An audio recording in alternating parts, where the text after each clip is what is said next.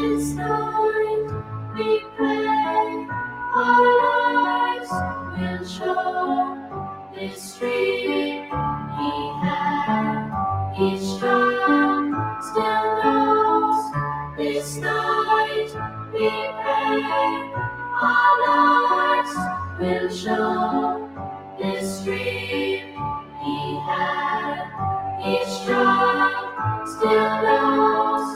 This night we pray our lives will show this dream he had. Each child still knows.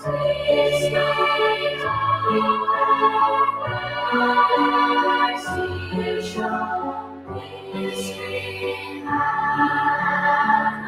Each child still knows. On this night, on this very Christmas night, on this night, on this very Christmas night, on this night, on this night, on this very Christmas night, on this night, on this night, on this very Christmas night, on this night, on this night, on this very Christmas night, on this night, on this night, on this very Christmas night, on this night, on this night, on this very Christmas night, on this night, on this night, on this very Christmas night.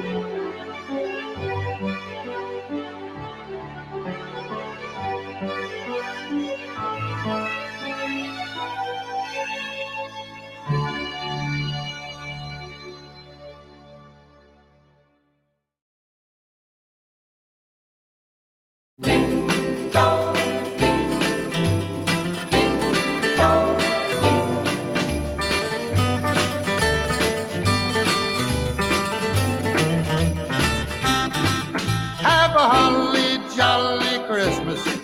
It's the best time of the year. I don't know if there'll be snow, but have a cup of cheer. Have a holly jolly Christmas. And when you walk down the street, say hello to friends you know and everyone you meet. Ho, ho, the mistletoe hung where you can see. Somebody waits for you, kiss her once for me. Have a holly jolly Christmas, and in case you didn't hear, oh, by golly, have a holly jolly Christmas this year. Have a holly jolly Christmas. It's the best time of the year.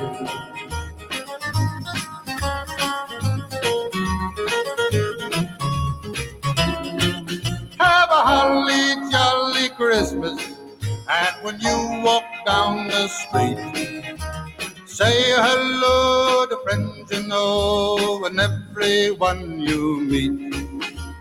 Oh, oh, the mistletoe hung where you can see.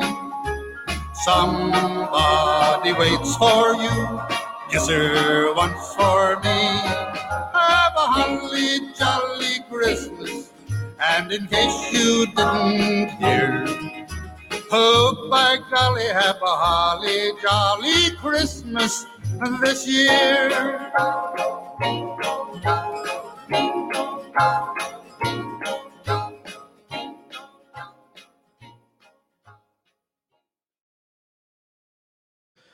Good evening, everyone, and welcome to The Pulse.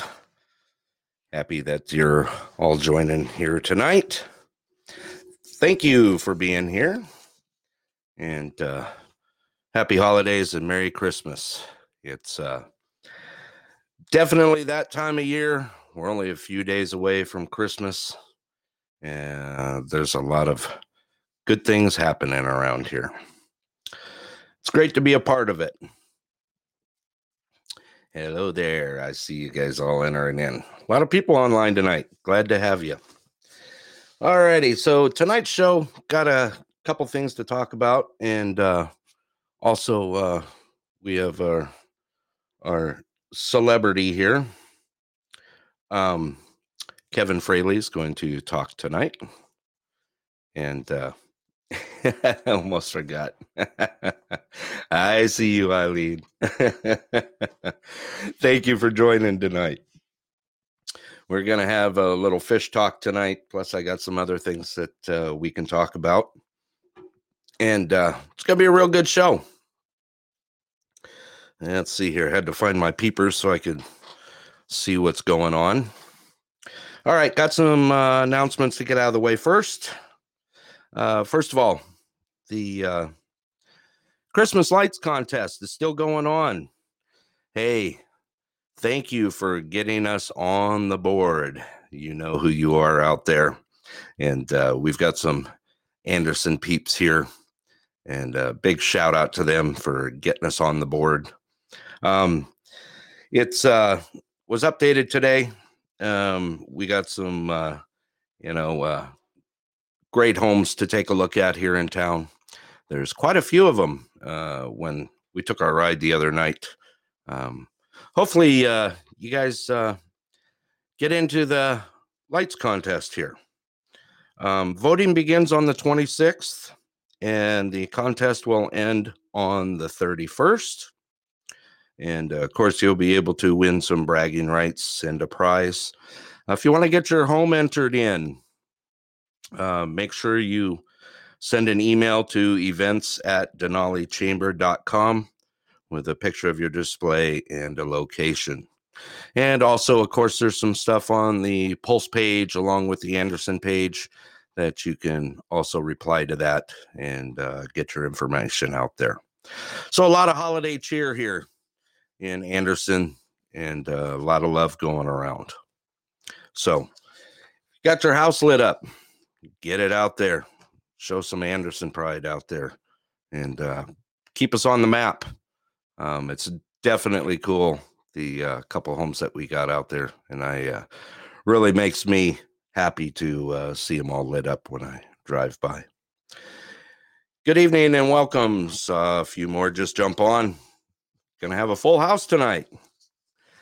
All righty. Okay, also, Santa's mailbox is still out there at Denali Chamber of Commerce. You can drop a letter in Santa's mailbox outside the chamber there in Healy, or you still have time, hopefully, to maybe mail one out to Santa's mailbox at P.O. Box 437, Healy 99743. And please also remember to include a return address so Santa can get that back to you. Also, don't forget the Christmas Eve candlelight service is going to be at 5:30 p.m. at North Star Community Church there on the corner of Aspen. Hope to see you guys there. I'm going to be there, and so is Susie, of course, and just to get to see some people and show some support for that. So just remember, just in the back of your head, that the Christmas Eve candlelight service is going to be at 5:30 p.m. at North Star Community Church there. And if you need any more info on that, you can also call 209-7645. Alrighty, we're rolling right along here. Also, reminder, the New Year's bonfire is a go this year. Hope to see you guys there. I'm looking forward to it. It's a great thing to do every year. And show your support and come on out and be with everyone. Of course, you can bring what you like out there, to include some fireworks to shoot off, and just come out and enjoy the festivities, enjoy the bonfire, and enjoy the fellowship with other community members. So that is a go this year, the New Year's bonfire. And festivities are going to start about 10:30 out there. And I hope to see you guys out there.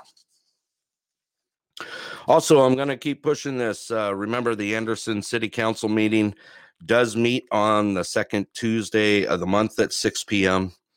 Show your support, know what's going on in our community, and definitely be a part of that if you can. And once again, that's the Anderson City Council. They do meet on the second Tuesday of the month, and it is at 6 p.m. Currently, I believe they are doing it remotely, and you can find that information on the website. And also, as soon as I get it there, I'll make sure and post it on the Pulse page and forward it on to the Anderson page. Also, just a reminder out there, Clear Sky Lodge is currently closed right now.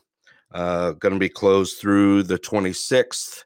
So if you need something from out there, just a reminder that they are closed through the 26th, and save yourself a little time. And happy holidays to, no Taco Tuesday. Bummer big time, I know. And a happy holidays to Vicki and Matt out there at Clear Sky. And thank you for everything that they do for the community. And it's spent some great times out there.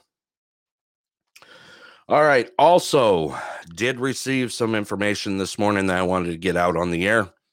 If you guys have a real low basement like I do, you may notice that some water has been trickling into it. I did get the information this morning that with high temps and some ice dams right now, Nenana is rising along with the backup into the Nenana. Currently, the Nenana, as of this morning anyway, has risen 9 feet. That is no joke. So it has risen 9 feet. It has to do with our warming temperatures right now. And of course, maybe a little bit of push overflow and some ice dams. So keep an eye out in your basements. Make sure that your pumps are working properly. And just keep an eye on that. I noticed it just the other night that my pump came on, and I happened to stick my head down there, and my little gurgle in one of the corners had started popping up, and saw some water seeping through. So like I said, Nenana rose in Nenana 9 feet as of this morning, and it's expected to back up into, of course, the Nenana, which is going to raise our water table, and you're going to see a little bit of water squeaking through there. So just a reminder, check your basements, make sure your sumps are working properly, as to opposed to getting some flood damage there. Also, okay, just got thrown out there, the Borough Assembly meets on the second Wednesday of the month on Zoom. And everyone's welcome to join in and get your voices out there. All righty, I will get with you after the show. Eileen, I'll send you a message. Maybe you can send me some more information on that, and we can get that on the Pulse page and the Anderson page, and maybe some Zoom links out there, so that we can get our voices heard on there. Thank you for that. All righty. I was also going to throw out some of the COVID report, but I think I'll save that for a little later in the show. Something has come up that I wanted to get out there. Yes, thank you, Eileen. Appreciate the information. And anything, of course, that you guys have that needs to get out on the air, you're welcome to send it to me here, via email at the Paulson Anderson and nenana@gmail.com, or also you can call or text to the Pulse live phone here, 360-207-0477. I'll also go ahead and throw that information out there right now up on the screen so that you guys have it, and that way, in case you want to write it down or anything. let's see here. There's the email up there on the chat box, and I will also get the Pulse phone number out there, and you're welcome to call anytime. And let's see here, and there's the direct line here to the Pulse. Like I said, I have some more stuff to talk about later in the show, but I think we're going to get rolling here on Fish Talk tonight. Once again, we've had a lot of response to that, and I know it's kind of fun, and everyone's having a great time learning. I did have a couple questions that came in that I'll throw out there on the air with Kevin once his presentation's done. And once again, thank you guys for all your support here to the Pulse here in downtown Anderson as we support our community and, of course, our surrounding communities that we make an effect on. All righty, let's go ahead and get things rolling here. Kevin, if you're ready to join in, Pulse line here is open. I have the Pulse line open on both on the app and on the phone. And you're welcome to call in, and let's get things going here.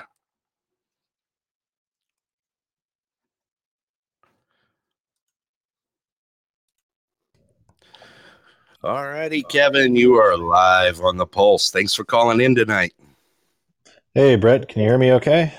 I can hear you clear as a bell. Those headsets did amazing things for you, both on my side for tweaking sound and on your side. So good job on that. Maybe you want to put that out there, which ones you got.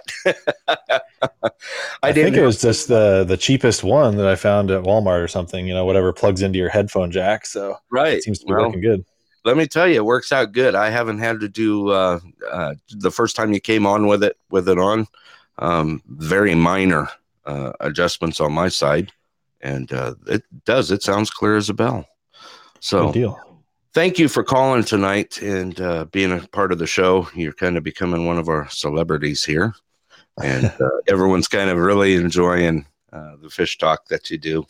And I have received a lot of requests for things going on later in the year, whether it's post-COVID or coming into the summertime, for getting together with you and getting some groups together and having some fun fishing, maybe some little info days and maybe some presentations, that sort of thing, and get some kids out there fishing along with us big kids, and it's going to be a good time. I'm sure it will be, Excellent. Yeah, that sounds great. Would definitely love to do that. So. Okay.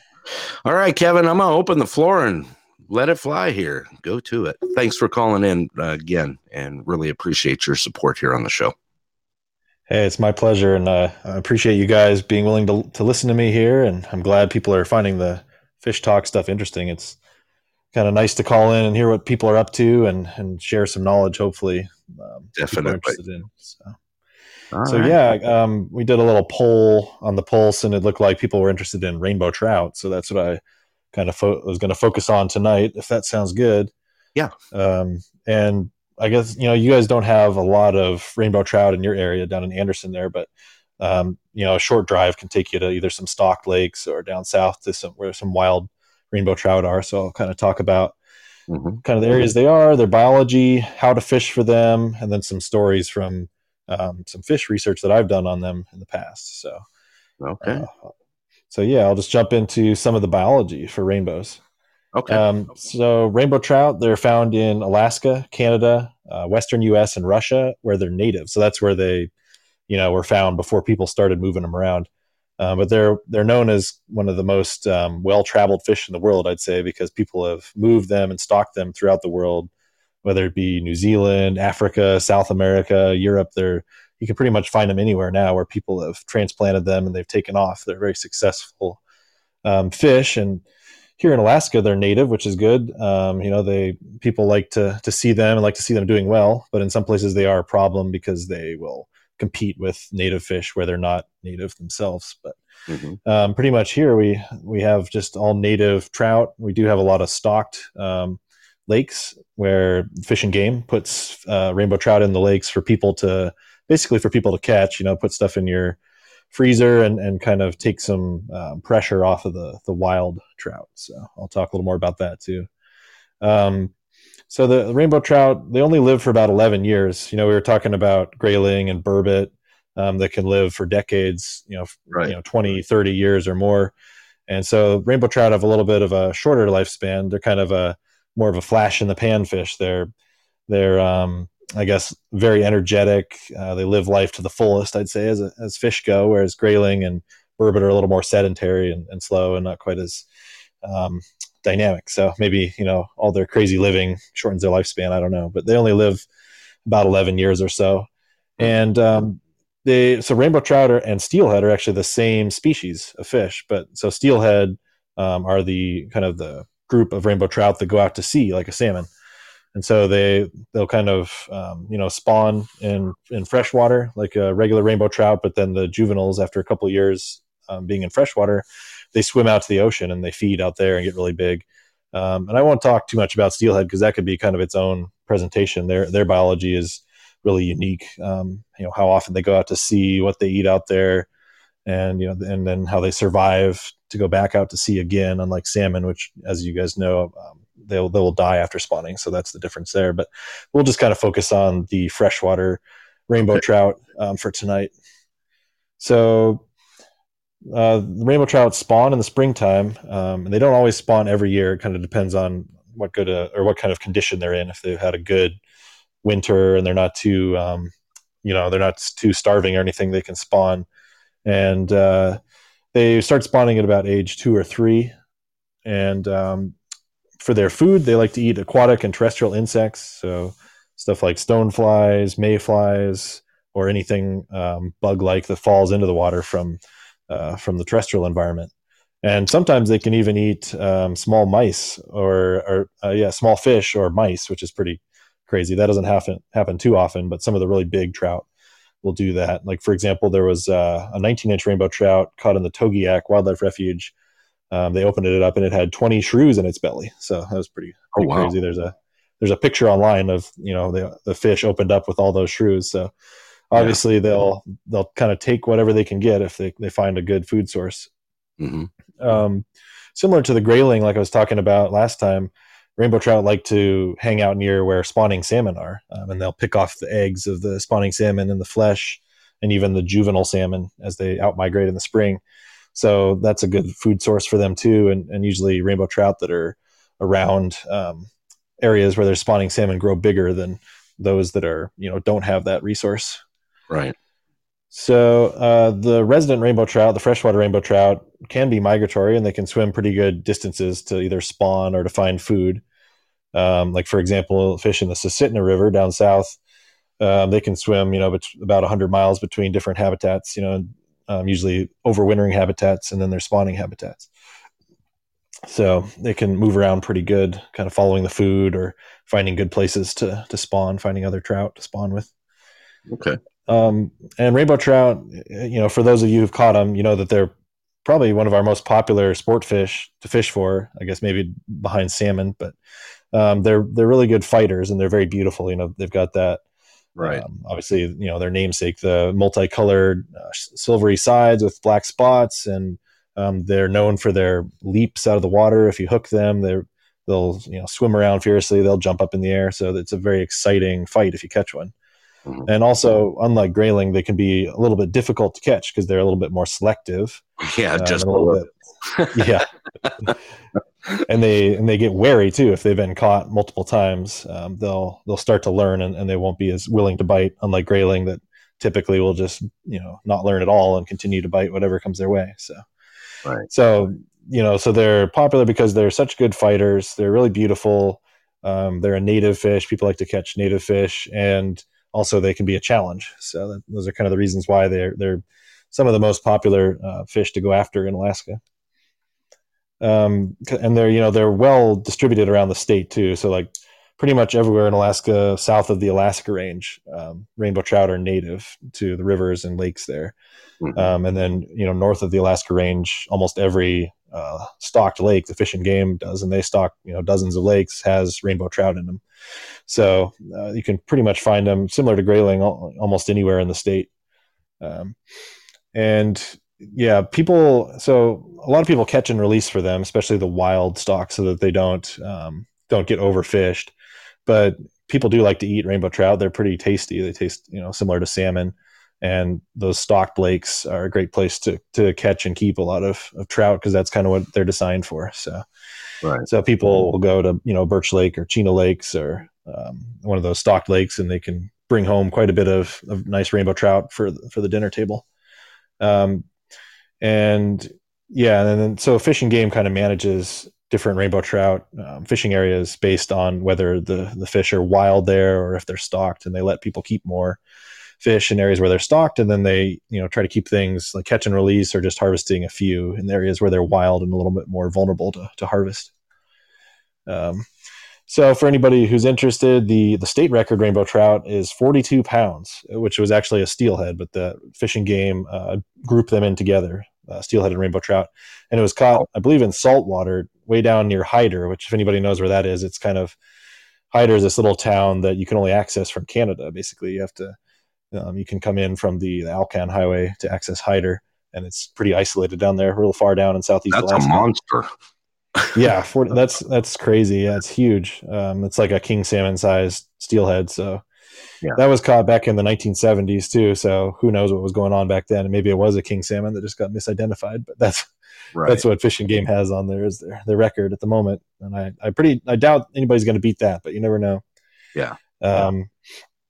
And the world record isn't much bigger. So the state record is 42 pounds. The world record is 48 pounds, and that was caught in Saskatchewan. So that wasn't a steelhead. That was probably a rainbow trout that lived in a lake, I believe, and they can get pretty big in lakes too, obviously. Yeah. So yeah, so those are the state and world records, and then for Fish and Game, you can get, like I mentioned with burbot and grayling, you can get a trophy certificate. Okay. So if you catch and keep a rainbow trout that's 15 pounds or larger, you can get a trophy certificate to put up on your wall that you can brag about your fish catch. So you just bring in your fish to Fish and Game, and they'll weigh it and give you the certificate. And then if you don't want to keep a fish, if you don't want to kill it, you can get a catch and release certificate, trophy certificate. And for that, you need a fish that's 32 inches or larger, which is a very large rainbow. That's a big rainbow. Yeah, it'd be easier to get for a steelhead, because a really large steelhead is 40 inches. You catch quite a few in the 30 to 35 inch range. So I think it'd be much easier to get a catch and release certificate for a steelhead. But that would be a very large, like a Kenai River is known for really large rainbows. You could get one that's 32 inches or bigger there. Where I fish a lot of times in the Susitna and Chalitna, they very, very rarely get that big. So yeah. And then they never get that big, of course, in our stocked waters around Fairbanks. They seem to kind of die off after a couple of years, and they only get maybe to 20 inches or less. So. Oh, okay. Okay, so that's a bit about the biology. I don't know if there's any questions on that, or if you want me to elaborate on anything, I'd be happy to. I just had one on the side here that just came in on the pulse line here. Are they a stocked fish here in Alaska? And what are the most places that they're stocked? Where are they stocked? Yeah, they are one of the most popular fish to be stocked. So the Fairbanks and Anchorage hatcheries produce a lot of rainbow trout that they stock. And like I mentioned, there's south of the Alaska range is where the wild fish are. So those areas aren't typically stocked. There's some ponds that are stocked there. Those are all wild fish. And then north of the Alaska ranges, those are all stocked fish. So any lake, around Fairbanks or Delta Junction or even Nenana or Healy, like Otto Lake or the Nenana City Pond, those rainbow trout are all stocked. Yeah, matter of fact, that you brought that up, I've actually seen them stock the pond there just south of Nenana there. Yeah. It's not too bad they don't do it right before winter, because then people could ice fish for them there. But I was looking at the stocking records, and it looks like they stocked the Nenana City Pond and Otto Lake in May and June of this year. They put about 2,000 rainbow trout in each one. But by the end of the summer, some of them have died off, and some of them have been caught and kept by people. So this time of year, I don't know if there'd be probably none in the Nenana City Pond, because if that's just the one right by the highway, like I think it is, I don't think they would live very long in there. It's not very. That's the one. The water kind of gets stagnant, Yeah. Okay. Otto Lake, they could still be in. You could probably ice fish for them. There'd still be some, down near Healy, but so they put a fair bit in there. And then I'm not sure if you guys know where Dune Lake is, but that's kind of south of Nenana. You have to fly out to it. It's out near like the Kantishna River, and for some reason, Fish and Game likes stocking this lake. There's a lot of private cabins and stuff out there, so maybe the landowners have Right. asked Fish and Game to do that. But I guess they put 10,000 rainbow trout there in May of 2019. So there would be still a lot of them out there as well. If anybody flies out there, I don't think you can snowmobile out there, but maybe. But that's not too far from you guys as well. And Okay. thing to mention about these stocked fish too is the hatcheries treat the eggs when they're little, so that when the fish grows up, it's not able to reproduce, because Fish and Game doesn't want these rainbow trout that they're putting in by the thousands to start out competing, getting out of the lakes they put them in into rivers, or if somebody moved them somewhere, they don't want them to then start their own breeding populations and outcompete grayling or char or the native fish. Right. So they're called triploid fish. They genetically modify those eggs when they're little using heat treatment in the hatchery. And so all the fish that Fish and Game stocks, all the rainbow trout, are sterile. They can't reproduce. Okay. Forgot to mention that. So yeah. And for the stocked waters, places where I'll just get into some of the rainbow trout fishing regulations now. It's real easy for up north of the Alaska Range where we are for the stocked lakes. Mhm. You can keep 10 fish per day, and one of those can be over 18 inches. And you're allowed to use bait and treble hooks, which is great because, Yeah. as we talked about with grayling and burbot, there's not a lot of places where you can use treble hooks, and it's hard to use bait for grayling. So that makes it nice. That makes it easier for kids to catch them and for people to get their limit, and bring a bunch of fish home, which is kind of the idea behind it. So yeah, if you were fishing then in Nenana City Pond, Otto Lake, Birch Lake, near Fairbanks, you could keep 10 per day and use bait. So that's pretty nice. Okay. For regulations, I was thinking, down south more, the closest to you guys would be the Chulitna and Susitna drainage. And so there's, like we talked about earlier, those regulations are pretty tough to interpret. Almost every creek has its own specific regulations for things. So I'll just kind of report the broad regulations for the Chulitna and Susitna, and then if you're going to fish down there, anytime you go to a specific creek, check those regulations and make sure to see what it says for that creek, because it could be different.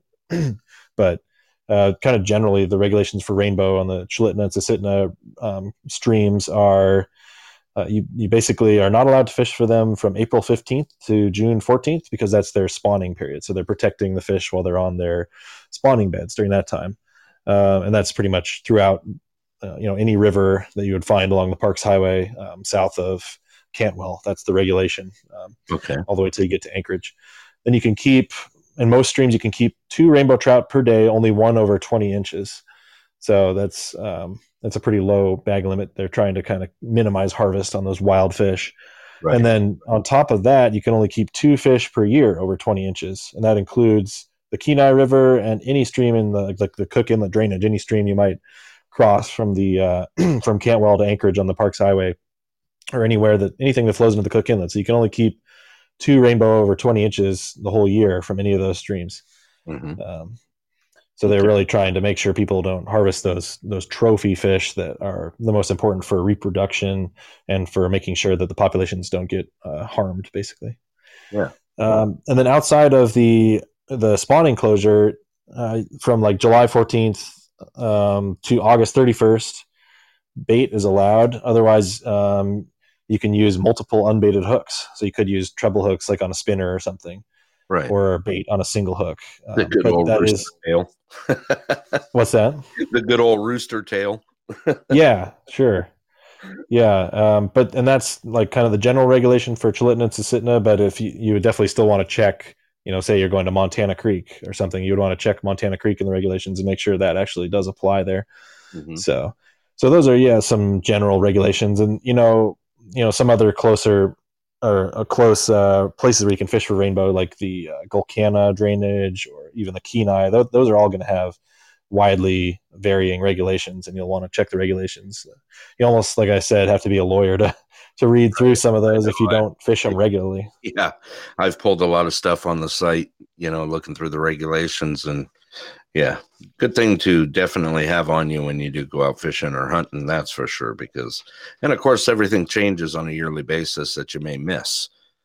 That's true. Yep. Yep. They update the regulations. Usually they like to highlight those like in a different color. They'll put new regulations in red or change regulations, but not Right. always. And I found it's, I'm a fisheries biologist and an avid fisherman, and sometimes I can barely figure out what I can and can't do. So that Right. says something about how difficult it is. But definitely read it over and make sure you're legal. And it doesn't hurt to like ask a state trooper or call the Fish and Game office too and say, hey, how do you enforce this?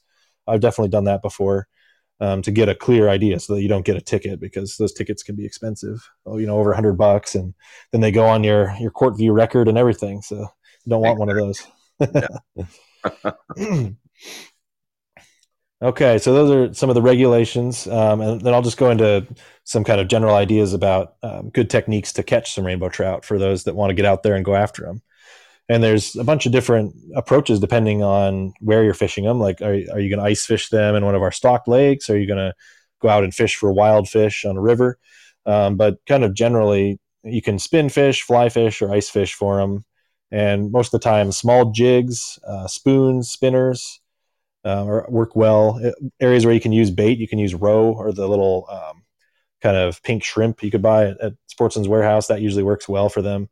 And put a little weight on that and let it float under a float or something, and then you can tell when you get a bite if the float goes underwater, or just if you're jigging in a river or a lake, you kind of just feel for a bite. And occasionally, if you're fly fishing, you want to use wet flies or beads, which beads simulate a salmon egg, and so you Right. would use beads when salmon are spawning in the river. And that can get very, very technical. Like fishermen will have these boxes of beads of different colors and different sizes, and it can depend on what species of salmon is spawning and how long the eggs have been in the water as to how big of bead or what color of bead they choose. So people get a little bit maybe more detail than they need to on that sort of thing. Like they're probably outthinking or overthinking the fish, but sometimes, if you switch your bead size or you go to a different color, it does produce more fish. Right. So it can get pretty technical that way. Like if you get down towards Montana Creek or any of the Anchorage area creeks, you really have to kind of dive into your fly box or try different things to get them to bite. If you get very lucky, you can sometimes catch rainbows on mice flies or other dry flies. That's pretty uncommon, but there's not really a cooler way to catch a big rainbow is on the surface of the water if you're fly fishing. So if it ever happens, or if you see a fish jumping or rising, it's worth a shot with those sort of flies.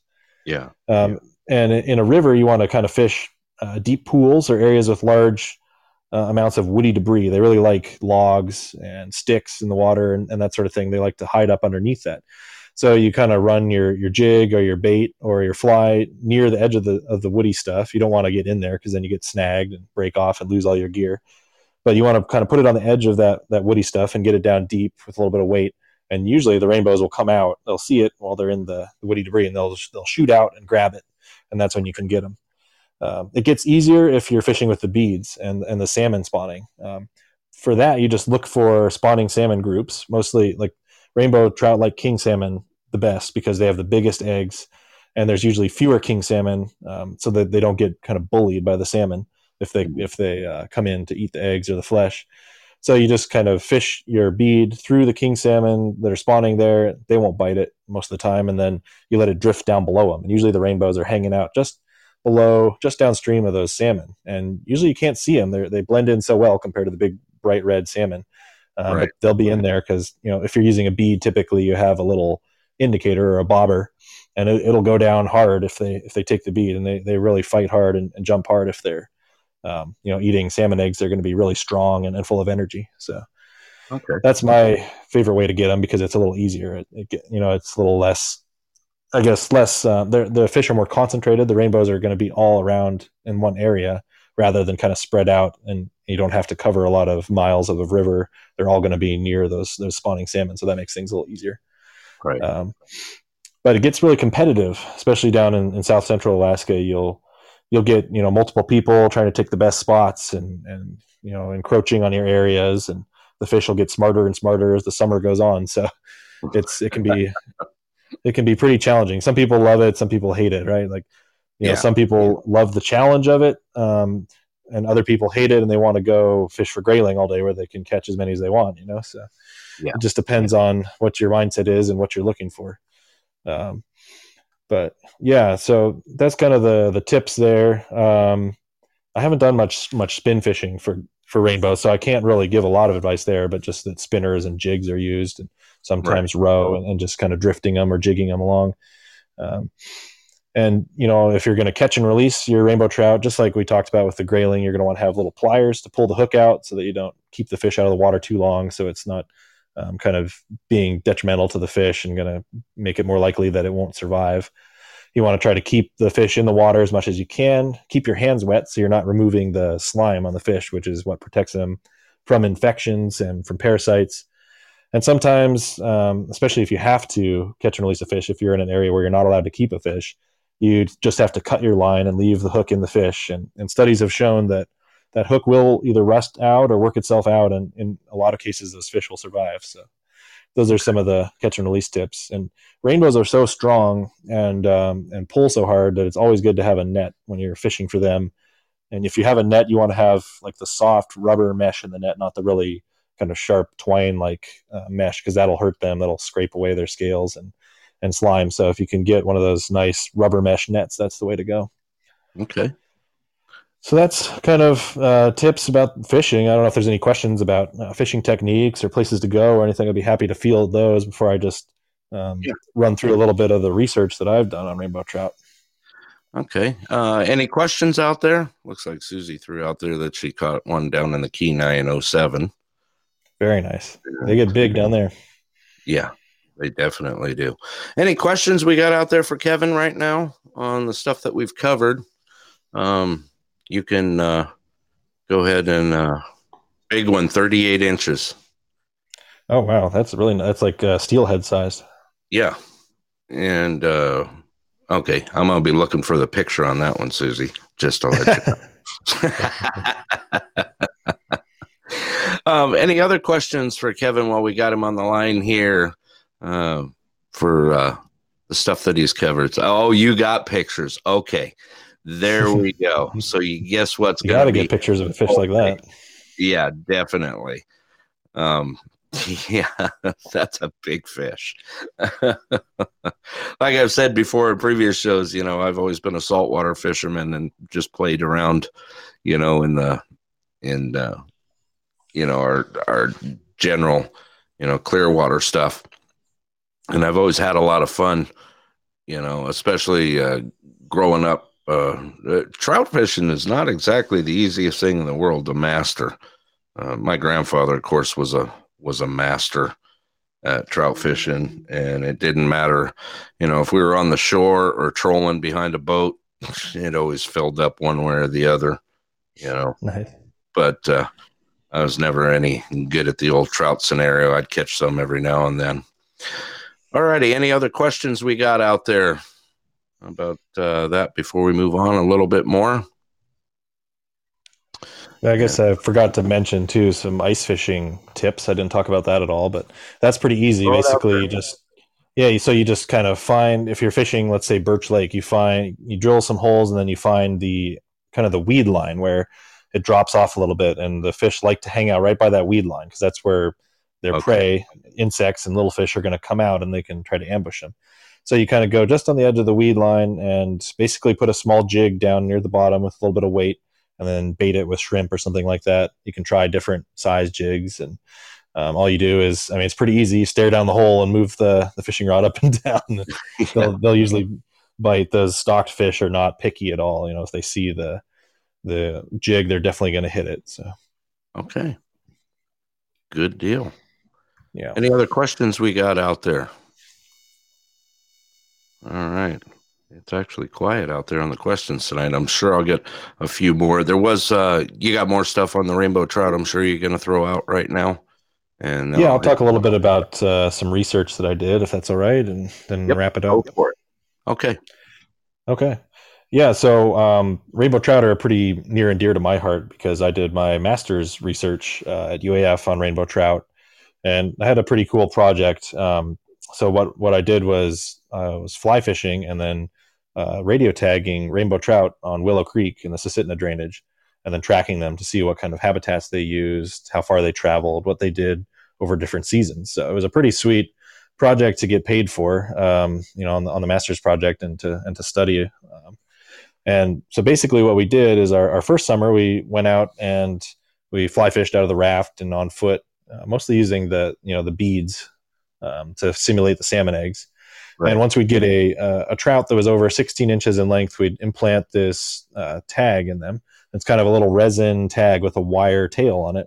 And this tag basically broadcasts a symbol or a signal, that identifies what the tag or the tag number.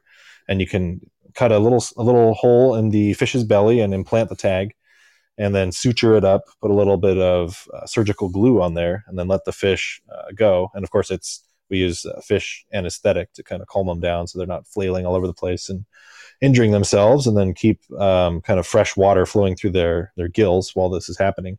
But we tagged about, I guess it was 80 fish over 2 summers. And so we would then let them go where we caught them in Willow Creek down on the Susitna drainage. And after that, we had a tracking device and an antenna, and we'd either every week go out on a raft or by foot and see what kind of habitats those fish were in, how far they moved. And then in the winter, I got to go up in a plane every month and kind of do a whole survey of the Susitna drainage and see where they were hanging out, when the ice was covering the rivers and everything. And that was pretty cool. And there's a guy out of Cantwell, actually, that we flew with, Lance Williams. He's got a great name for his flight service, Wing and a Prayer Aviation. Welcome to Alaska. Yeah. But he was a great pilot, and so I would drive down to Cantwell once a month, and then he would fly me, down the Chulitna, down into the Susitna drainage, and then I would track my fish during the winter. In the summer, we would just do everything by foot, basically, or by raft. And so myself and my technician would be down there pretty much every week over the summer for 3 days every week, and then we'd drive back to Fairbanks for the remainder of the week to kind of regroup and get stuff ready and do data analysis and that sort of thing. But it was a pretty great way to spend a couple summers, just rafting and fly fishing pretty much for 2 summers. So and then we got some great research out of it as well, because this was right around the time back in 2015 when they were thinking about the Susitna Dam again. So it was important to figure out what kind of habitats those rainbows were using. Were they going to be affected much by the dam if it went in? Right. Okay. So, yeah. And then we also, for the project, jumped into dry suits and snorkeled and counted rainbow trout and looked at what they were up to in their habitats. And I posted quite a few pictures on the page of some of our activities on our research, our different snorkeling surveys, how we were tagging the fish, how we were tracking them. So definitely check that out on the Pulse Facebook if you want to see how it was done, or let me know, give me a message if you want more specifics. But so basically, you could hear this signal in your headphones, and you would move the antenna around to figure out which pool or which riffle the fish was in. And what we found was that the fish were overwintering out in the Susitna River. So typically, in the summer, they're in the Clearwater tributaries like Montana Creek, Willow Creek, anything that's not going to be all silty, because if it was, they couldn't see anything and they wouldn't be able to eat anything, So they're in those Clearwater tributaries, especially when the salmon are spawning. But in the winter, those the Susitna River or the Chulitna River, they clear up because the glaciers are melting less, so there's less silt in the water. And so for whatever reason, the rainbows like to go out into those bigger rivers and spend time in these deep pools. I don't think they eat much. They probably just kind of conserve energy and hang out there.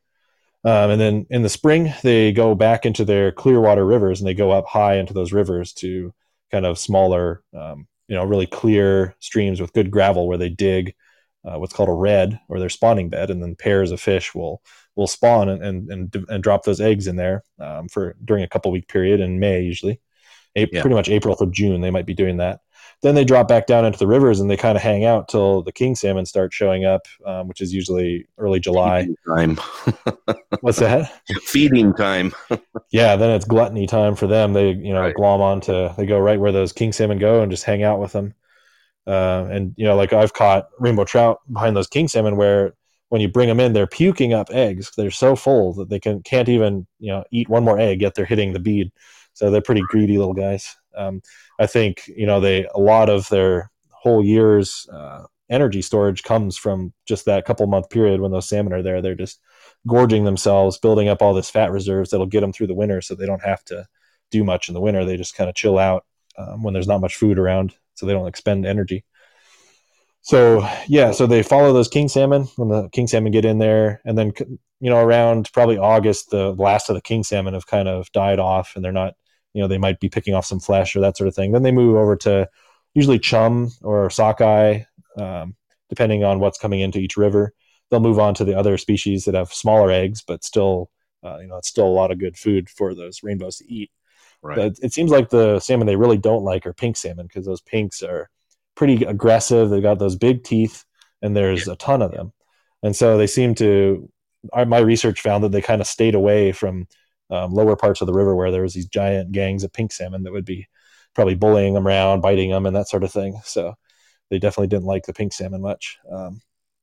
We found that they moved around a little bit from tributary to tributary. So like a Willow Creek fish might go over to Little Willow Creek, or Montana Creek fish might go to Sheep Creek. They kind of move.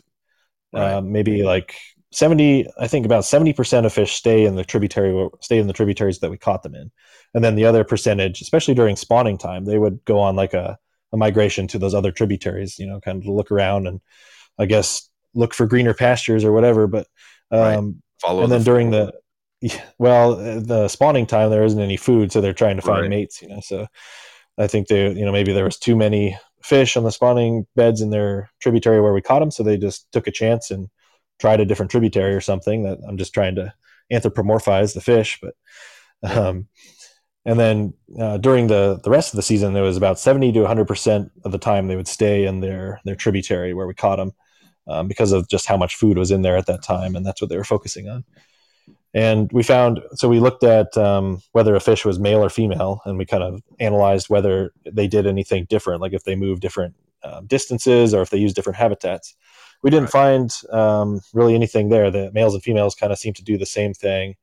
Maybe the females were less likely to spawn every year. The males would spawn more frequently. I think that's because it takes more energy for the females to produce a bunch of eggs compared to males to produce their stuff. So the females, have more energy invested, and so they don't spawn every year. And yeah, the trout they also kind of chose bigger, deeper pools, so they could get away from predators. We did find something pretty surprising. There was, depending on the tributary, there was 10 to 50% of the fish that had hooking scars. So that's when fish have been caught so many times by anglers that they have deformities of their mouth, or missing eyes or something like that. They look kind of pretty ragged sometimes if they've been caught a whole bunch.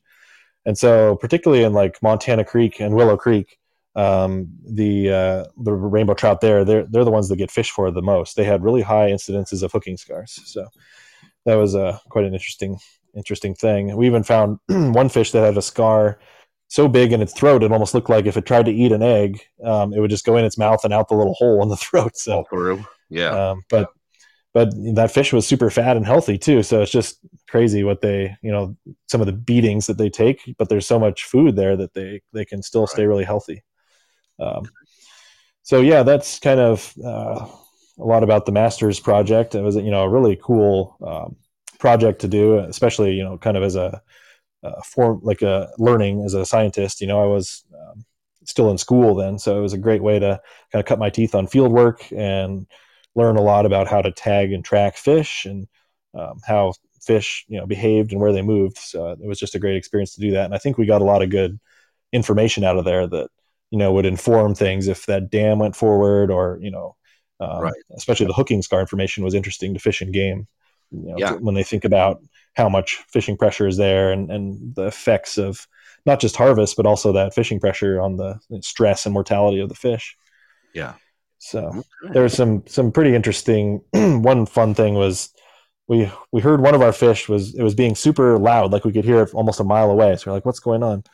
We kept wandering around trying to find it, and I was like standing under this tree where it was loudest, and all of a sudden I just had this idea. I looked up and there was an eagle's nest, and I pointed the antenna, up at the nest, and there was that tag just sitting up there. Fish that's food. why it was.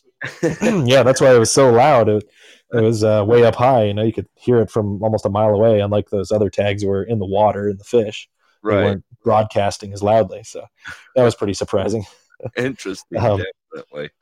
yeah, we also had a few other little mysteries. Like one week, we tracked a fish from the air that was in Little Willow Creek, which is just north of Willow Creek. And then just a week later, we got a mortality signal, which means the fish hasn't moved at all in 24 hours.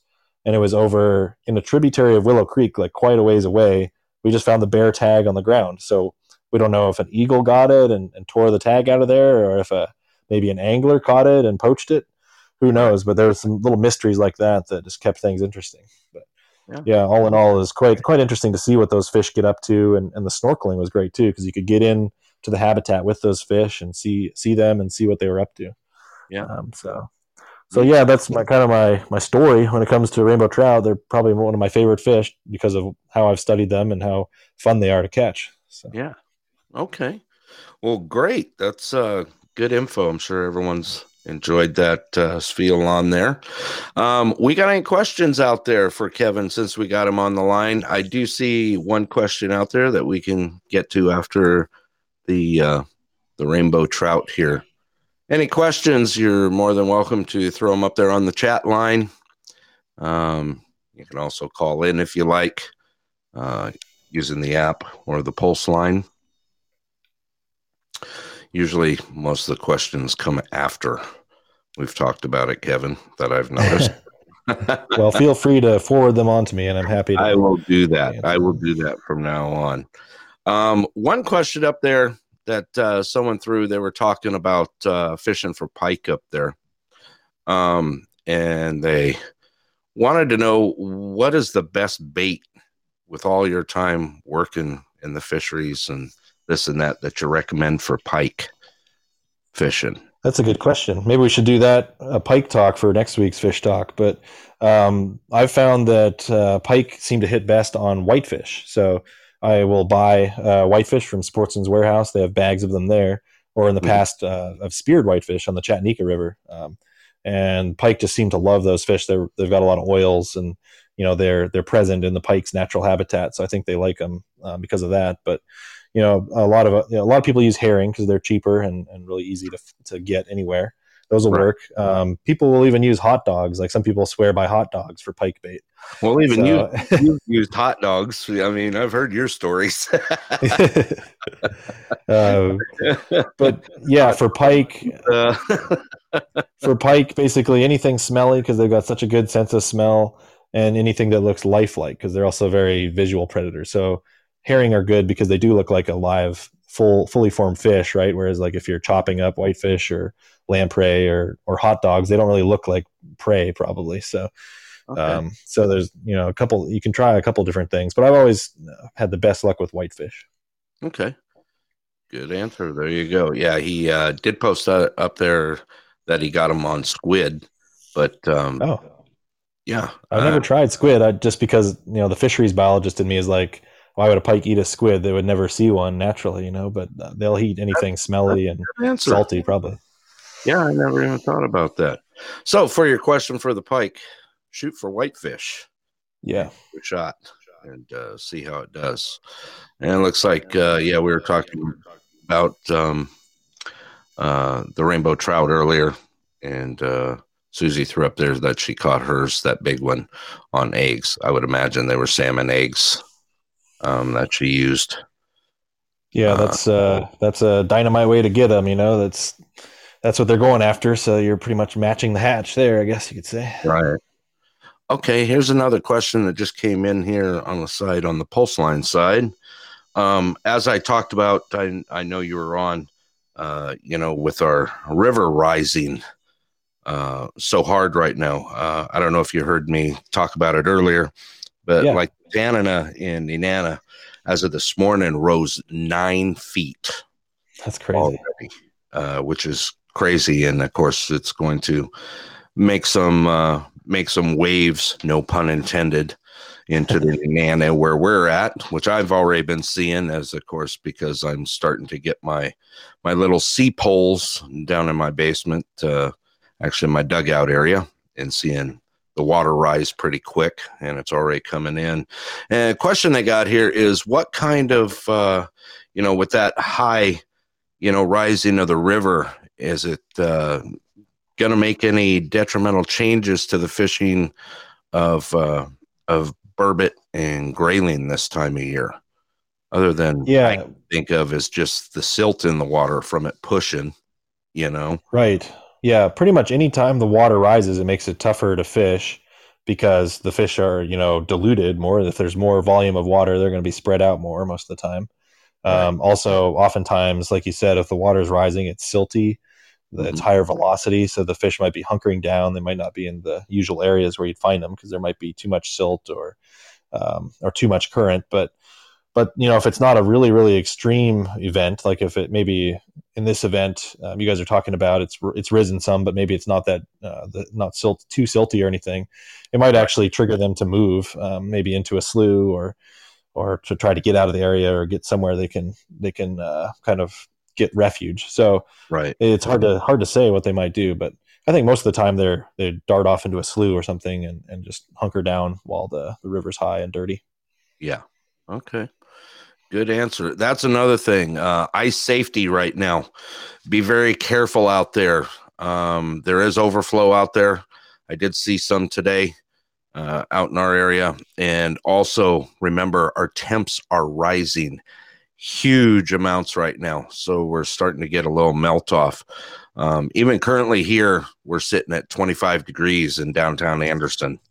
I was in Fairbanks today, and I hit one spot to where it was like 37 degrees down there in Fairbanks, or up there in Fairbanks, I should say, and seeing it spotty all over right now with our temps.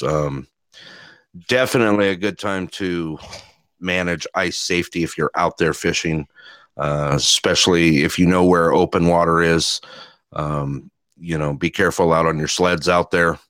I, for one, I know my area very well and pretty much know where it's at.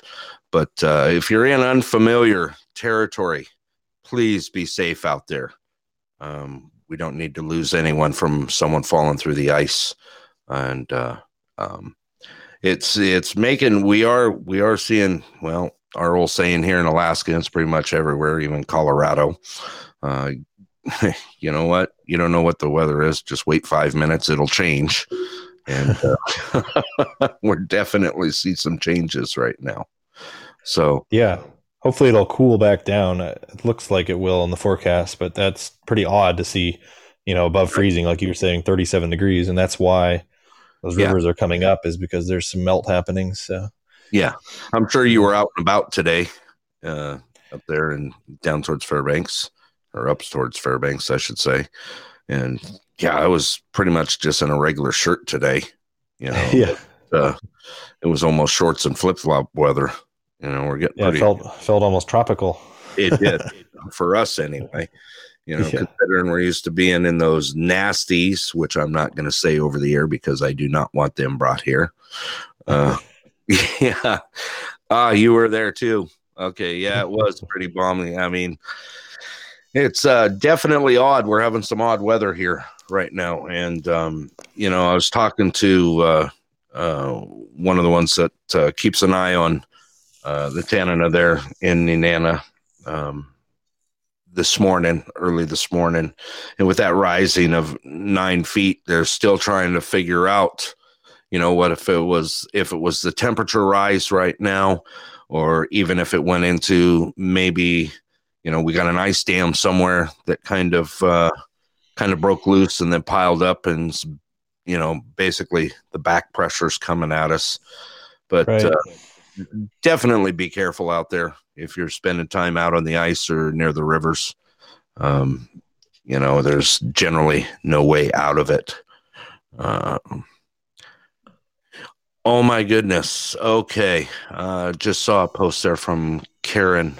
Definitely all our love goes out to her. Okay, she's okay. I was kind of wondering about that. I'll go ahead and throw that out there. Miss Dolly from our post office here got on some of the slippery roads today, and her car flipped, but she's okay from what Karen says out there. So definitely lots of love out to her. Be careful out there. I drove home later this evening, and I could tell, the moisture on the road. It is sanded. Okay, right here. See, it doesn't even have to be far out of town. Driving back from Fairbanks, both me and Susie today had noticed that they'd been sanding and slagging in anticipation right now of it getting moist, and then the freeze up of them making sure that they get some sort of traction on the road. So yeah, it was almost too much sand. Matter of fact, Susie brought that up earlier. Yeah, it's real easy to get yourself caught up in a drift corner. Yeah. All righty. Since any other questions for Kevin while we got him on the line before we move on to our next subject here? Well, I'm glad the person was okay and everything. It does sound pretty slick out there. So. Definitely, it is definitely slick. You got a shout out. Super awesome fish talk. Right on. Oh, I forgot to become a celebrity out here. Well, I'm glad at least some people are enjoying it, so that makes me happy. But it does. I forgot to mention one thing about rainbows too, is that, I said that most of the ones above the Alaska Range or north of the Alaska Range are sterile. Well, there's been rumors that there's been a few in the early days of stocking before they were sterile that got loose and created their own little populations that are self-sustaining. Okay. There's actually, if you guys are familiar with the Cheney Lakes in Cantwell, supposedly there's gigantic rainbows in those private lakes that actually spawn and are a self-sustaining population. So maybe someday we'll have salmon throughout the Nenana and throughout the Chena or whatever. I know what you're talking about. I've seen them from the air. So I do know what you're talking about out there. And, like I told you before, I've got a couple spots that I'd like you to check out that are around here that are definitely big enough to welcome, the habitats of all the fish. And, a lot of people around here would really like to know what we got going on around here, and see if we do have that sort of population. And it may turn into something good for you, to learn about. Absolutely. Well, I'm always up for wetting a line or dropping the drone into a lake or something. If we want to look around, just let me know. So we do. We got some hiders around here that we keep to us Anderson folk. That's good. Well, you probably shouldn't share them with me then either. Yeah, definitely keep them to yourself. I think we're safe with you.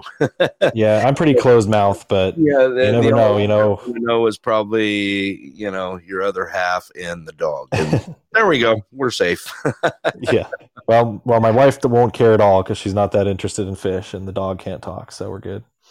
See, you just got a huge blessing from Miss Karen out there that says Kevin can be in the fold. Now, wow. you get that kind of blessing, you must be doing all right, let me tell you. Awesome. Thank you, Karen. Well, great. Any other questions? You're welcome to call in and come on live if you like. The app is open. I do have the call-in line open, and also the pulse line is open. And definitely, it's always great to have you on the show. And we definitely appreciate having you as a part of our Anderson family. And look forward to all the good stuff in the future, Yeah, that's very exciting. And thanks for, kind of including me in a small way in your guys' great town. No, it's a wonderful thing. And I am definitely going to have to twist your arm to teach me how to do this fly fishing thing. So sure. I'll be glad to show you the ropes. Yeah, I'm all about it. And I'm sure there's going to be a few more that would love to get in on it. And we've got such a wonderful town here. Oh, see, boy, you are in the fold. Because Miss Karen would love to learn too. I think we'll definitely get together. Great. We're gonna have to do a fly fishing clinic. Sounds like it. I'm down for that. I'm definitely down for that. you know. Yes, it will be fun. See, yeah, it's definitely. Let's see. Karen just posted she's had the rod nearly 20 years and never a wet line. Oh no. You know what, Karen? You're probably sitting on a pole that's worth a fortune. Yeah, that could be if it's like a classic bamboo fly rod or something. Those are collector items. That's what I'm saying. You never know. It was a wedding present. Awesome.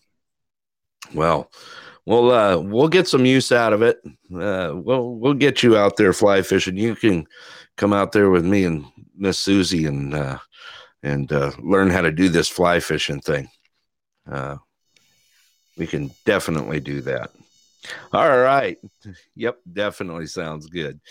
Anyone else have any questions out there? It's been a great talk. I love our fish talk, and I know a lot of people do too, especially, and I get a lot of comments on the side of, just thanking, people like you that are in our world that take care of our ecology, especially, in Alaska.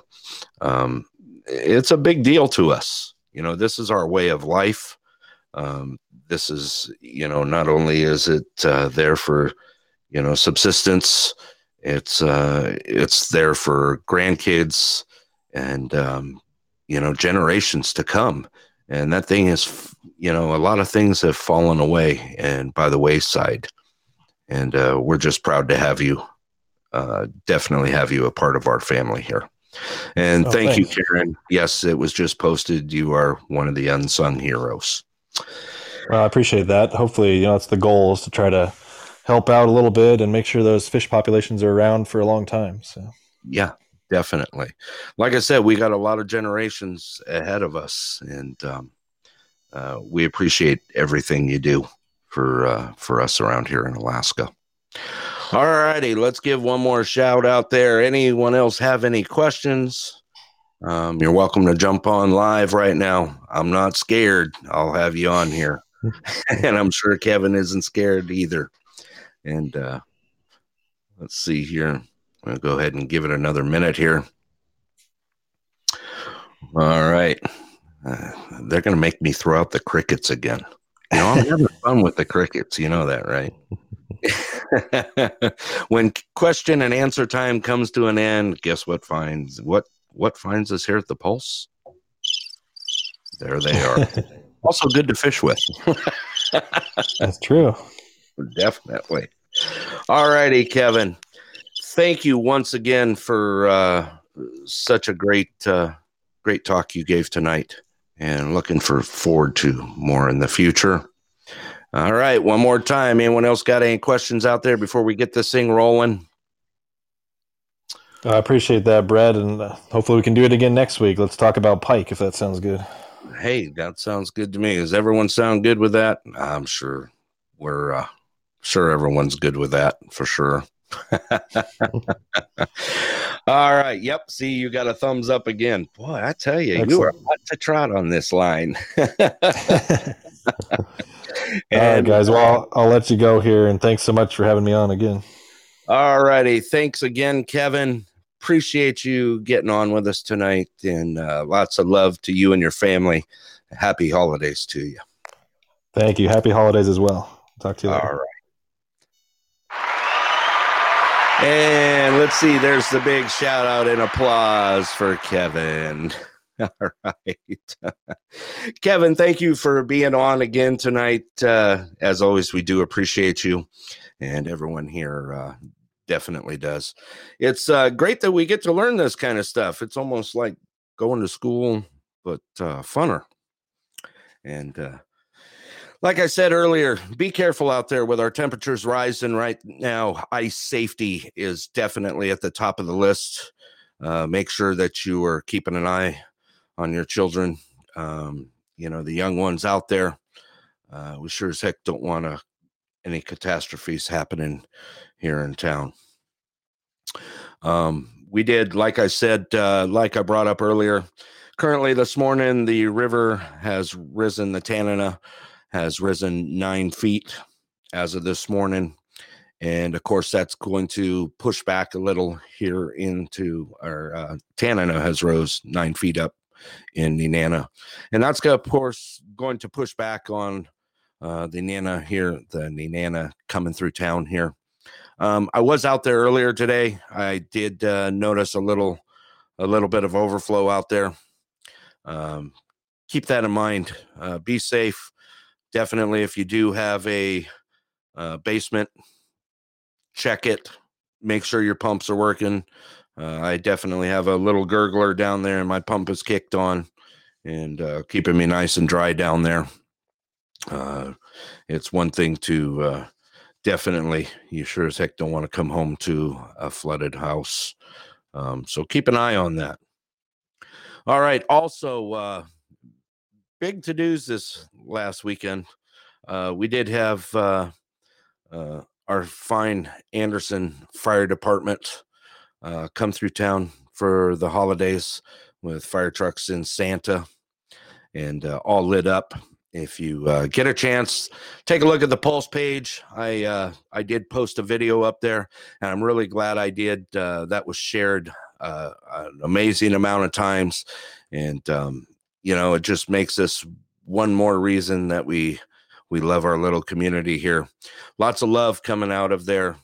Thank you to, of course, Mayor Thompson and to Chief Scott out there and everyone involved. I'm sure it went all the way through to our county office there, Miss Trista down there, and everyone that had to do with our little happy holiday roundabout from EMS. Thank you very much. It's most appreciative. Holidays are definitely here. We've had some amazing things happen in Anderson, to include that, our EMS coming through town with Santa and dropping by gifts to the children. One more thing we have to be thankful for, and it's just a wonderful place to be. We got a lot of people to thank out there. I, for one, even sent made sure that our Alaska waste person that picks up our garbage here, rain, hail, sleet, or snow, got a little something. And I hope they have I've never met them personally. I know it's generally the same driver every time that comes through, and in the afternoon, and I'm not here. But there's so many people that we should be thankful to have around us. And keep up with that holiday spirit as I post out there, or get out there on the air. We have a lot of things to be grateful for, and always remember those people that are here in the community, whether you're here in Anderson, Healy, or Nenana, the ones that are alone for the holidays. Give a shout out to them, give them a call. Send them an email if you have to, but don't let them be alone for the holidays. There's plenty of love to go around. Alrighty, next thing I was going to bring up, I told you I wanted to talk about our COVID numbers a little later here in the show. Currently, from December 8th through the 21st, we've accumulated 12 new cases here in the Denali area for a total of 59. So it is popping up around there. Just a reminder that after the first of the year, we will have testing in Anderson again. It was noted that it'll be after the holidays, and we will get some testing back going here. Numbers for the day, there was 429 new cases here in Alaska, and they did report 10 new deaths today. So it's definitely on the rise out there. Something that we, definitely need to be careful of. Like I say on the shows, in previous shows, I'm susceptible to a lot of things since I've had pneumonia. And I'm one of those that is definitely going to try and stay away from that if I can. Also, It was announced yesterday that the second COVID-19 vaccine has arrived here in Alaska, which is the Moderna. The rollout is currently 26,800 doses of Moderna that has entered here in Alaska. So now, not only do we have the Pfizer, but also the Moderna. I know there has been some concerns out there with some of the adverse reactions. If you do get the shot out there, if you have some concerns, you may want to talk to, your health professional about this. Like I said, 26,800 doses of Moderna has arrived here in Alaska. In addition to that, we've got another 35,100 doses of the Pfizer vaccine here. So basically, we have enough vaccinations to do about 62,000 people. The second doses for both vaccines are scheduled to come here in January. And it was noted that while both vaccines, must be kept cold, the Moderna vaccine requires less extreme conditions with a shipping at 4 below zero. Thawing at refrigerator temperature for 30 days and storing at room temperature for up to 12 hours. So the Moderna does have some definite pluses over the Pfizer right now. And of course, we're waiting to see how that rolls out here. Yes, that is correct. That's only about 10% of our population. Current population is just under 700,000 here in Alaska. And I do know that it did go out to EMS and, of course, to our frontline workers, EMS, and to our wonderful people of the troopers that keep us safe out there. It's being distributed to let's see here. I did see a note on this that it's being distributed to folks that are in dire need right now at the top of the list.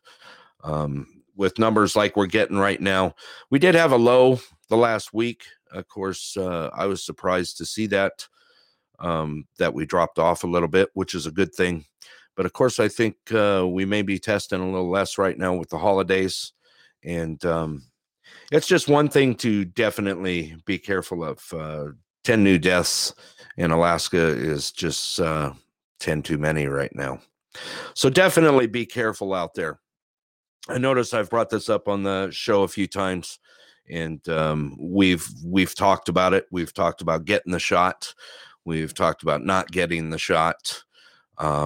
We've talked about, what things are privileges and what things are right.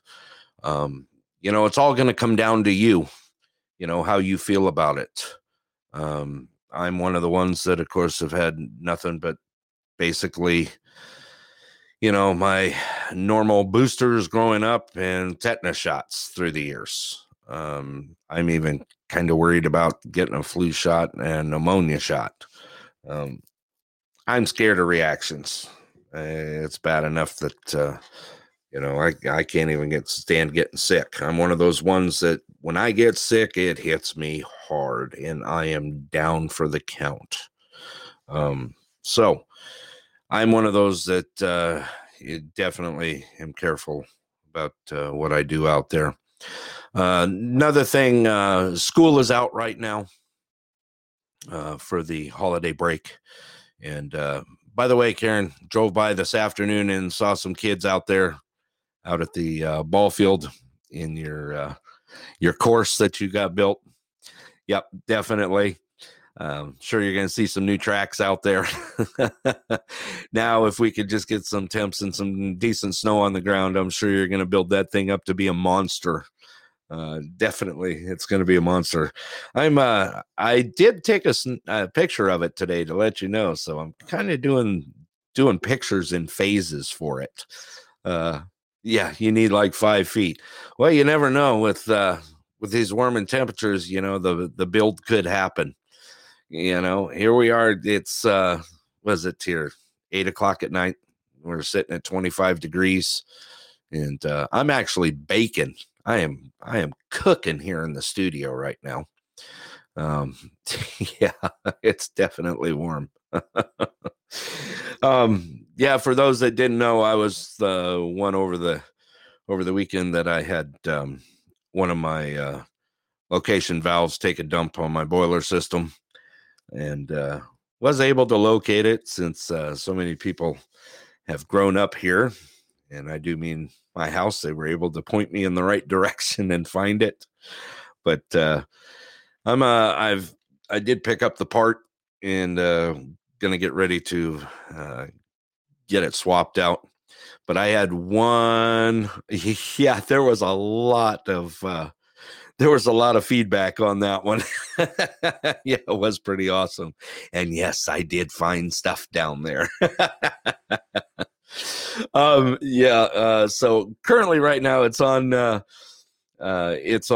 one side of the house that happens to be where our master's at. So I have two choices. It's wide open, or yeah, not doing anything. Yeah, we both woke up to Sunday morning seeing our breath. So it was a little chilly on the one side of the house. But I did get the part, so now I just need some I've put out some feelers for it to get it swapped out.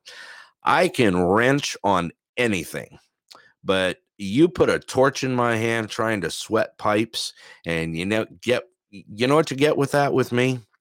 You get something that is gonna leak. I'll just throw it out there. I am not one to even think about it. I am the most horrible when it comes to sweating pipes and soldering pipes. You might as well give me a freaking welder. I'd have better luck at it. I can throw, like I said, I can wrench on anything. But me and sweating pipes, it just does not work. Now, if my boy was here, he's like me. He can do everything, and he can do those kind of repairs. But I'm not real good at it. But Sunday morning was definitely a surprise to wake up and sit up in bed and be able to see your breath in there. It did get a little chilly kind of quick. And of course, guess what? I've got the window open in there right now, just cooling it down because it did get a little hot. It's kind of the valve is setting at about a 3/4 open right now. And before I get it replaced, I'm kind of afraid to shut that thing down and not be able to reopen it again. But alrighty, back to like I said, Moderna shot is here. We've talked about it. I do know some people that have gotten COVID in the lower 48 that are very dear to me and friends, and I've already lost friends to it. So be careful out there. It's definitely something that you don't want to mess with. There's news all over, and that's the thing. You don't know what to believe and what not. You can go through 6 different news channels, and everyone's throwing out different garbage and crap at the same time right now. What to believe, I don't know. All I know is, now, of course, they're saying there's a new strain out there. Is it stronger? Is it weaker? All I know is that it moves faster. Well, that doesn't say much. I mean, pretty much, if you had kids in your lifetime, any sickness moves fast. Of course, they come home with a cold, and guess what? You have 24 hours later, and the rest of the family. It's just how it moves around. So anything like this, of course, and now they're saying it's getting faster. Well, it's definitely,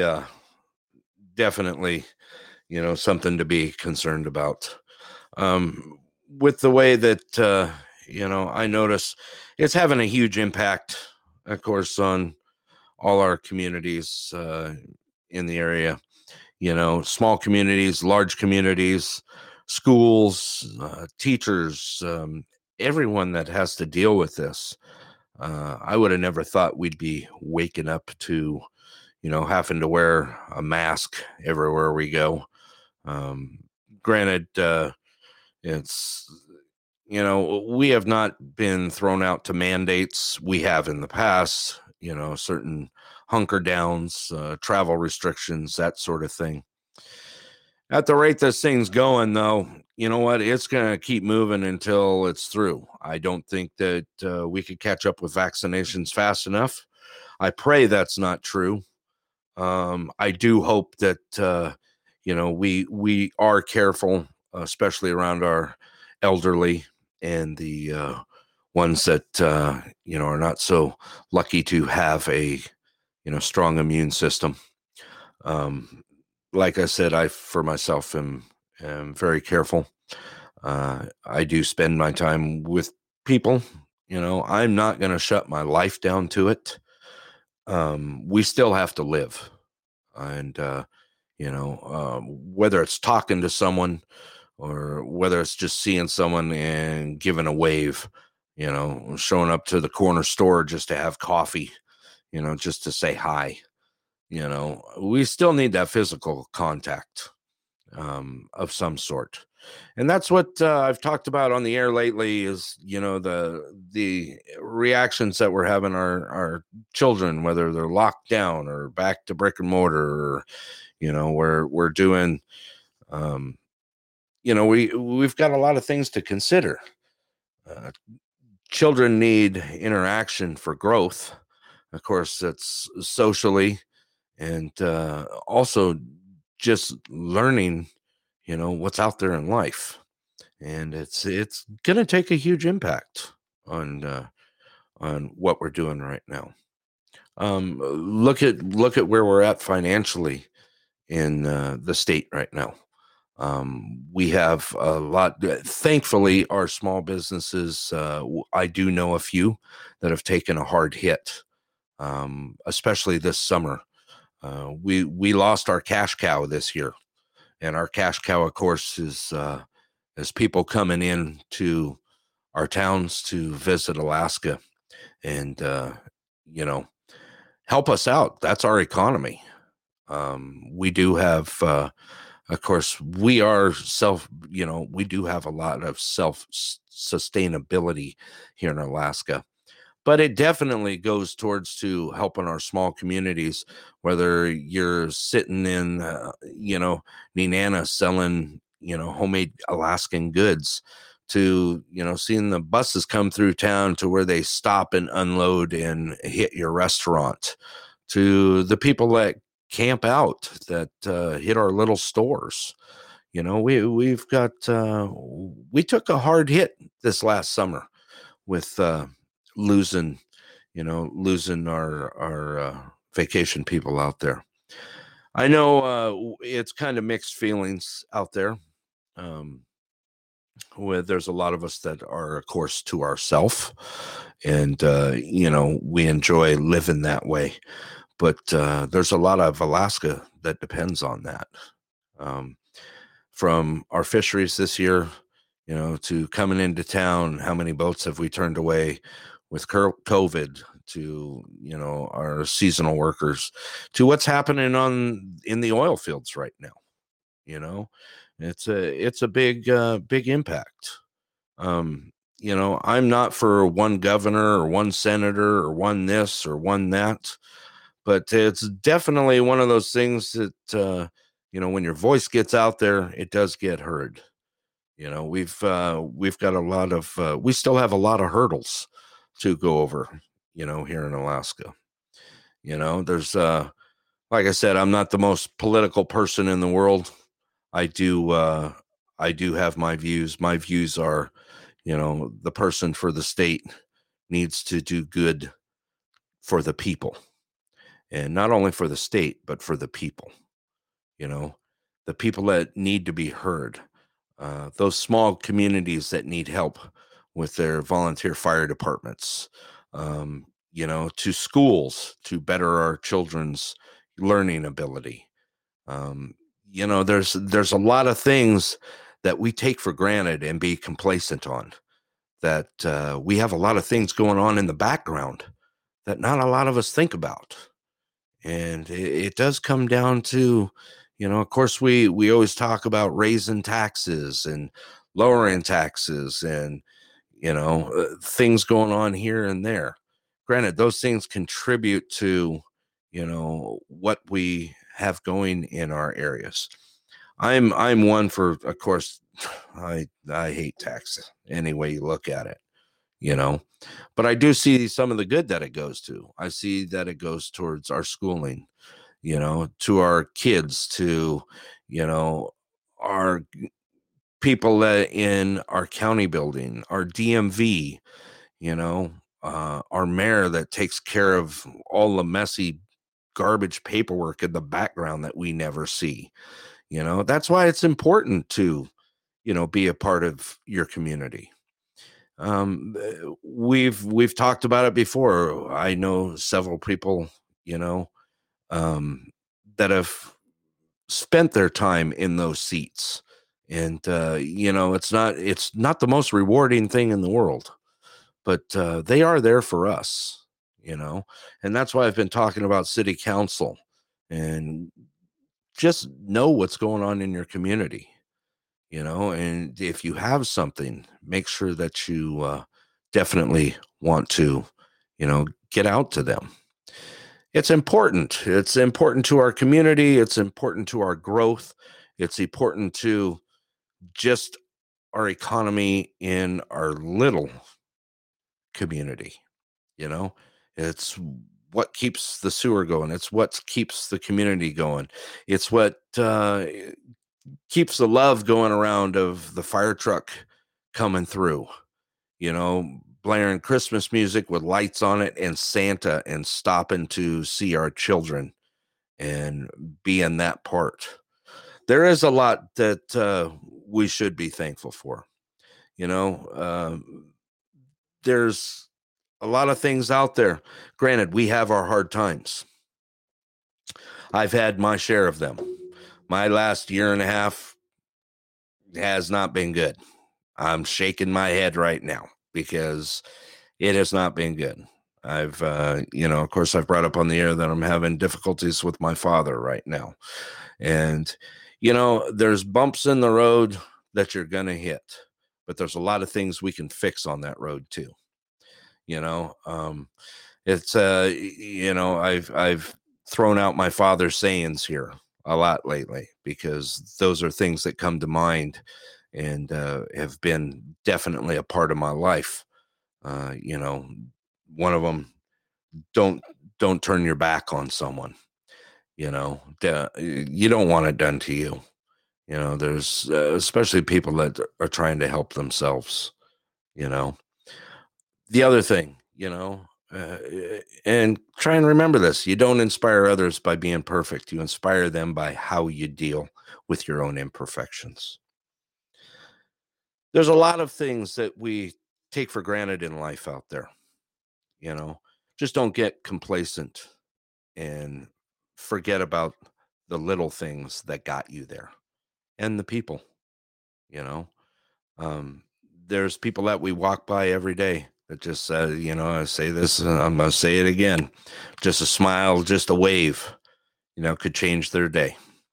You never know what kind of battles they're fighting, but you could definitely change that. All right, I've thrown that out there, and I've gotten my say in. Other thing is, of course, everyone's expecting, this COVID relief check that's coming out. I believe people need it out there. Yeah, definitely. Thank you for putting up there. The little things can make all the difference. Definitely can.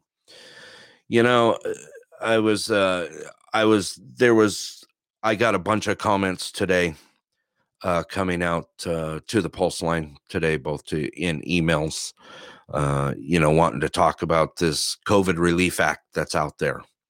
And, I'll throw my 2 cents out there. And I'm one for. Okay, so now we've got a relief that's $600 per person. Okay, we've got people that are behind months and months on rent, trying to make it on food, businesses shutting down. And part of this relief act, we have billions going to other countries, of tax dollars that came in that built these reliefs. And I'm a little shocked right now. I'm real shocked that we're almost putting, other countries in front of what's going on here and what's taken down, those people of the communities. It's something to think about. Not everyone is lucky enough to have a job that is, what do they call it? Essential. Okay. We have a lot of people that are just dying on the vine right now as to not being essential workers, So there's, that goes along with thinking about those people, those family, those friends, those acquaintances. We don't know what kind of battles they're going through, those of us that are called essential are just lucky to keep going right now. We've definitely taken a hit here in Alaska. And like I said, there's no amount of kindness that you can put out there that wouldn't make a difference. All righty. I've pretty much thrown that out there. Like I said, everyone has their own thoughts and processes of what's going on in the world right now. But if it's one thing I am going to say, don't forget about those people around you, because we don't know what kind of battles they're going through right now. All righty. I think I've kind of exhausted that one a little bit. Anyone else have anything they'd like to throw out on the pulse right now? I enjoy hosting this show, and I really enjoy having all you out there supporting the show. If there's anything you'd like to get out there, I'm going to go ahead and open the floor up right now.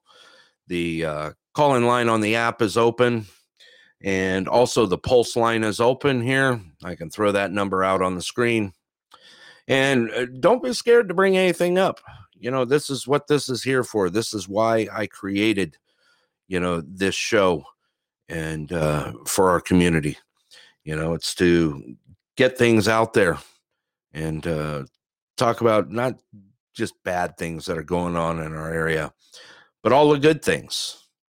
And we do have the holidays approaching. Like I said, Christmas is around the corner. It is the 22nd today, 3 days away from Christmas. I hope you all got everything together that you need. You're welcome to call in right now. Like I said, the lines are open. I did put the pulse line, the direct line here on the screen, and also the app's open. And we can pretty much see if anyone else has anything before I slowly make my exit here. Like I said, you guys got something to talk about. I can stay here all night. I enjoy hearing from you. I enjoy, being in touch with all of you. I see a bunch of familiar faces that are on the show tonight, and a lot that are new tonight. And I hope you definitely keep coming back to the show. Tonight will be the last show. We will not be having a Thursday show this week. Of course, that is Christmas Eve. And I will most likely have a show on Sunday, just to let you know. Keep your eyes out on the Pulse page and the Anderson page.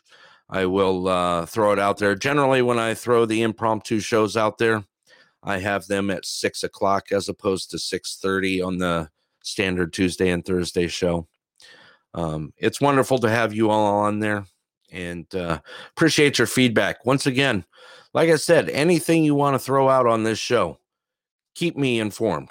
If you want to, I have a lot that comes in on email. I'll put that email up in the chat box right now that you can send out there. You can also get a hold of me, of course, on the Pulse page on Facebook and on the Anderson page. Shoot me a line, shoot me an instant message,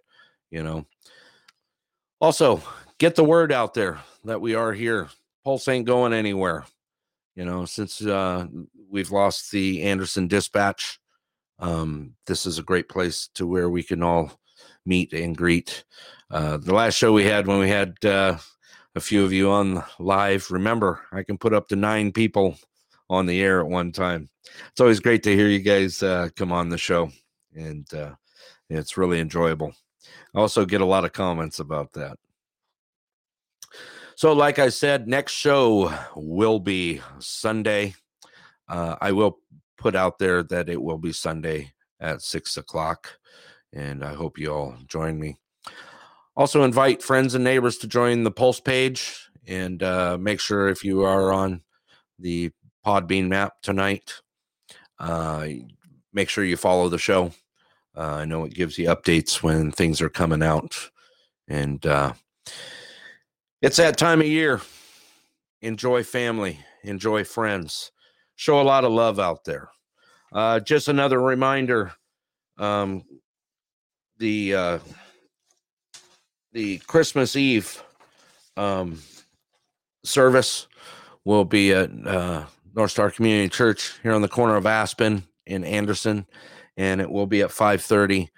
I hope to see you there. I hope to see a lot of people there, just for the support and just to be able to just to see everything and see everyone, and just put that smile out just to say hi. Let's see. Also, we got thrown out. Kevin, another shout out for you. Another great fish talk. And it's wonderful to be here. I'm glad to be your host. I know sometimes I ramble, but I hope you enjoy the show. And like I said, get those words out, to me if you want to throw anything out there. I have a couple songs that I'll close with. I hope you enjoy the music that I've been playing lately. And, like I said, show a lot of love out there. Happy holidays and Merry Christmas to you and your family out there. And thank you for being a part of our community and a part of the Pulse. So this is Denali Borough Brett. I am signing off tonight, and hope to see you on Sunday. Enjoy the music tonight. Like I said, I got a couple tunes I'm throwing on the way out. Love you all. Thanks for being there. Have a great night.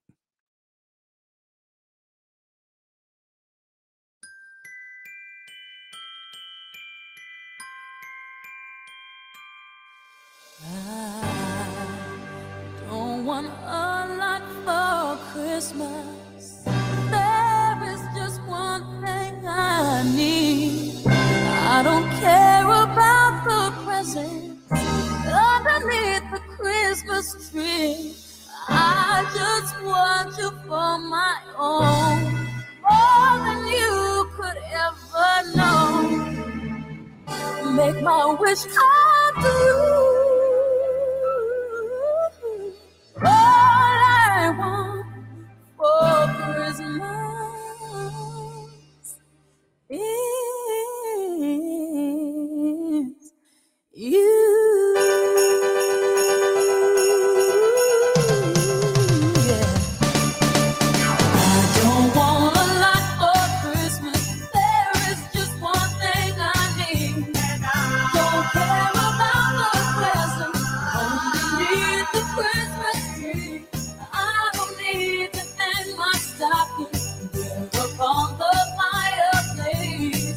Santa Claus will make me happy with a toy.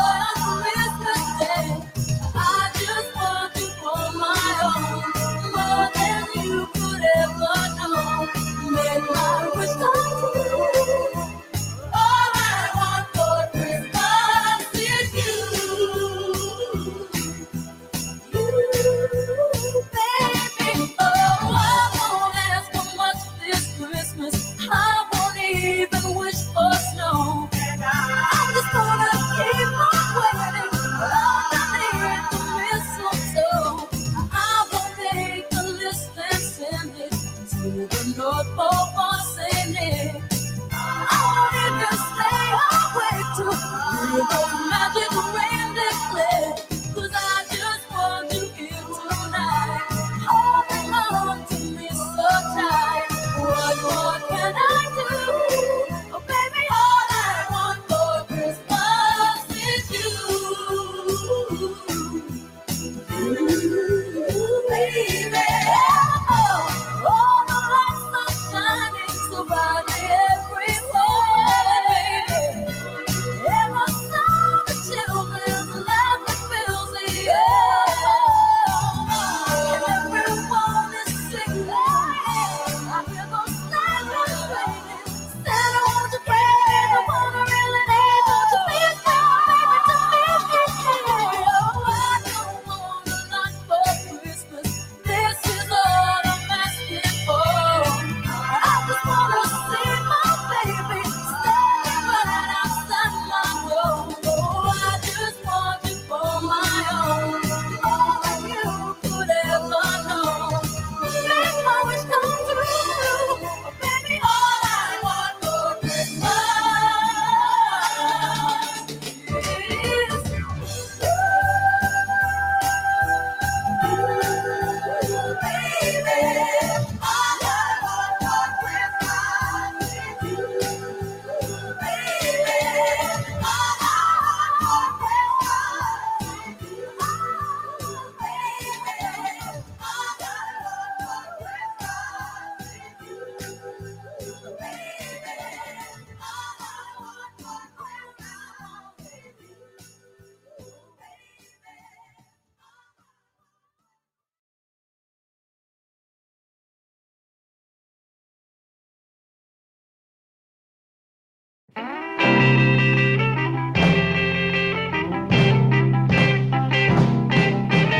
Out of all the reindeers, you know you're the mastermind.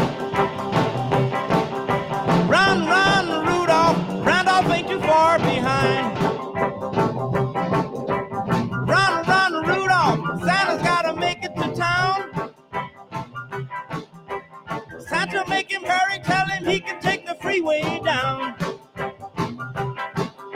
Run, run, Rudolph, 'cause I'm reeling like a merry-go-round. Said Santa to a boy child, what have you been longing for? All I want for Christmas is a rock and roll electric guitar. And then away went Rudolph, whizzing like a shooting star. Run, run, Rudolph, Santa let you make it in town. Santa, make him hurry, tell him he can take the freeway down. Run, run, Rudolph, reeling like a merry-go-round.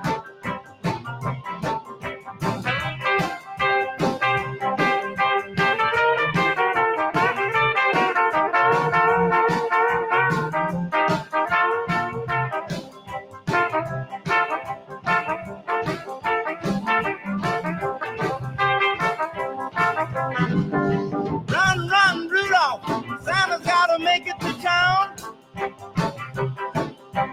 Santa, make him hurry, tell him he can take the freeway down. Run, run, Rudolph, I'm reeling like a merry-go-round. Said Santa to a girl child, what would please you most to get? A little baby doll that can cry, sleep, drink, and wet. And then away went Rudolph, whizzing like a saber jet. Run, run, Rudolph, Santa's gotta make it to town. Santa, make him hurry, tell him he can take the freeway down. Run, run, Rudolph, I'm reeling like a merry-go-round.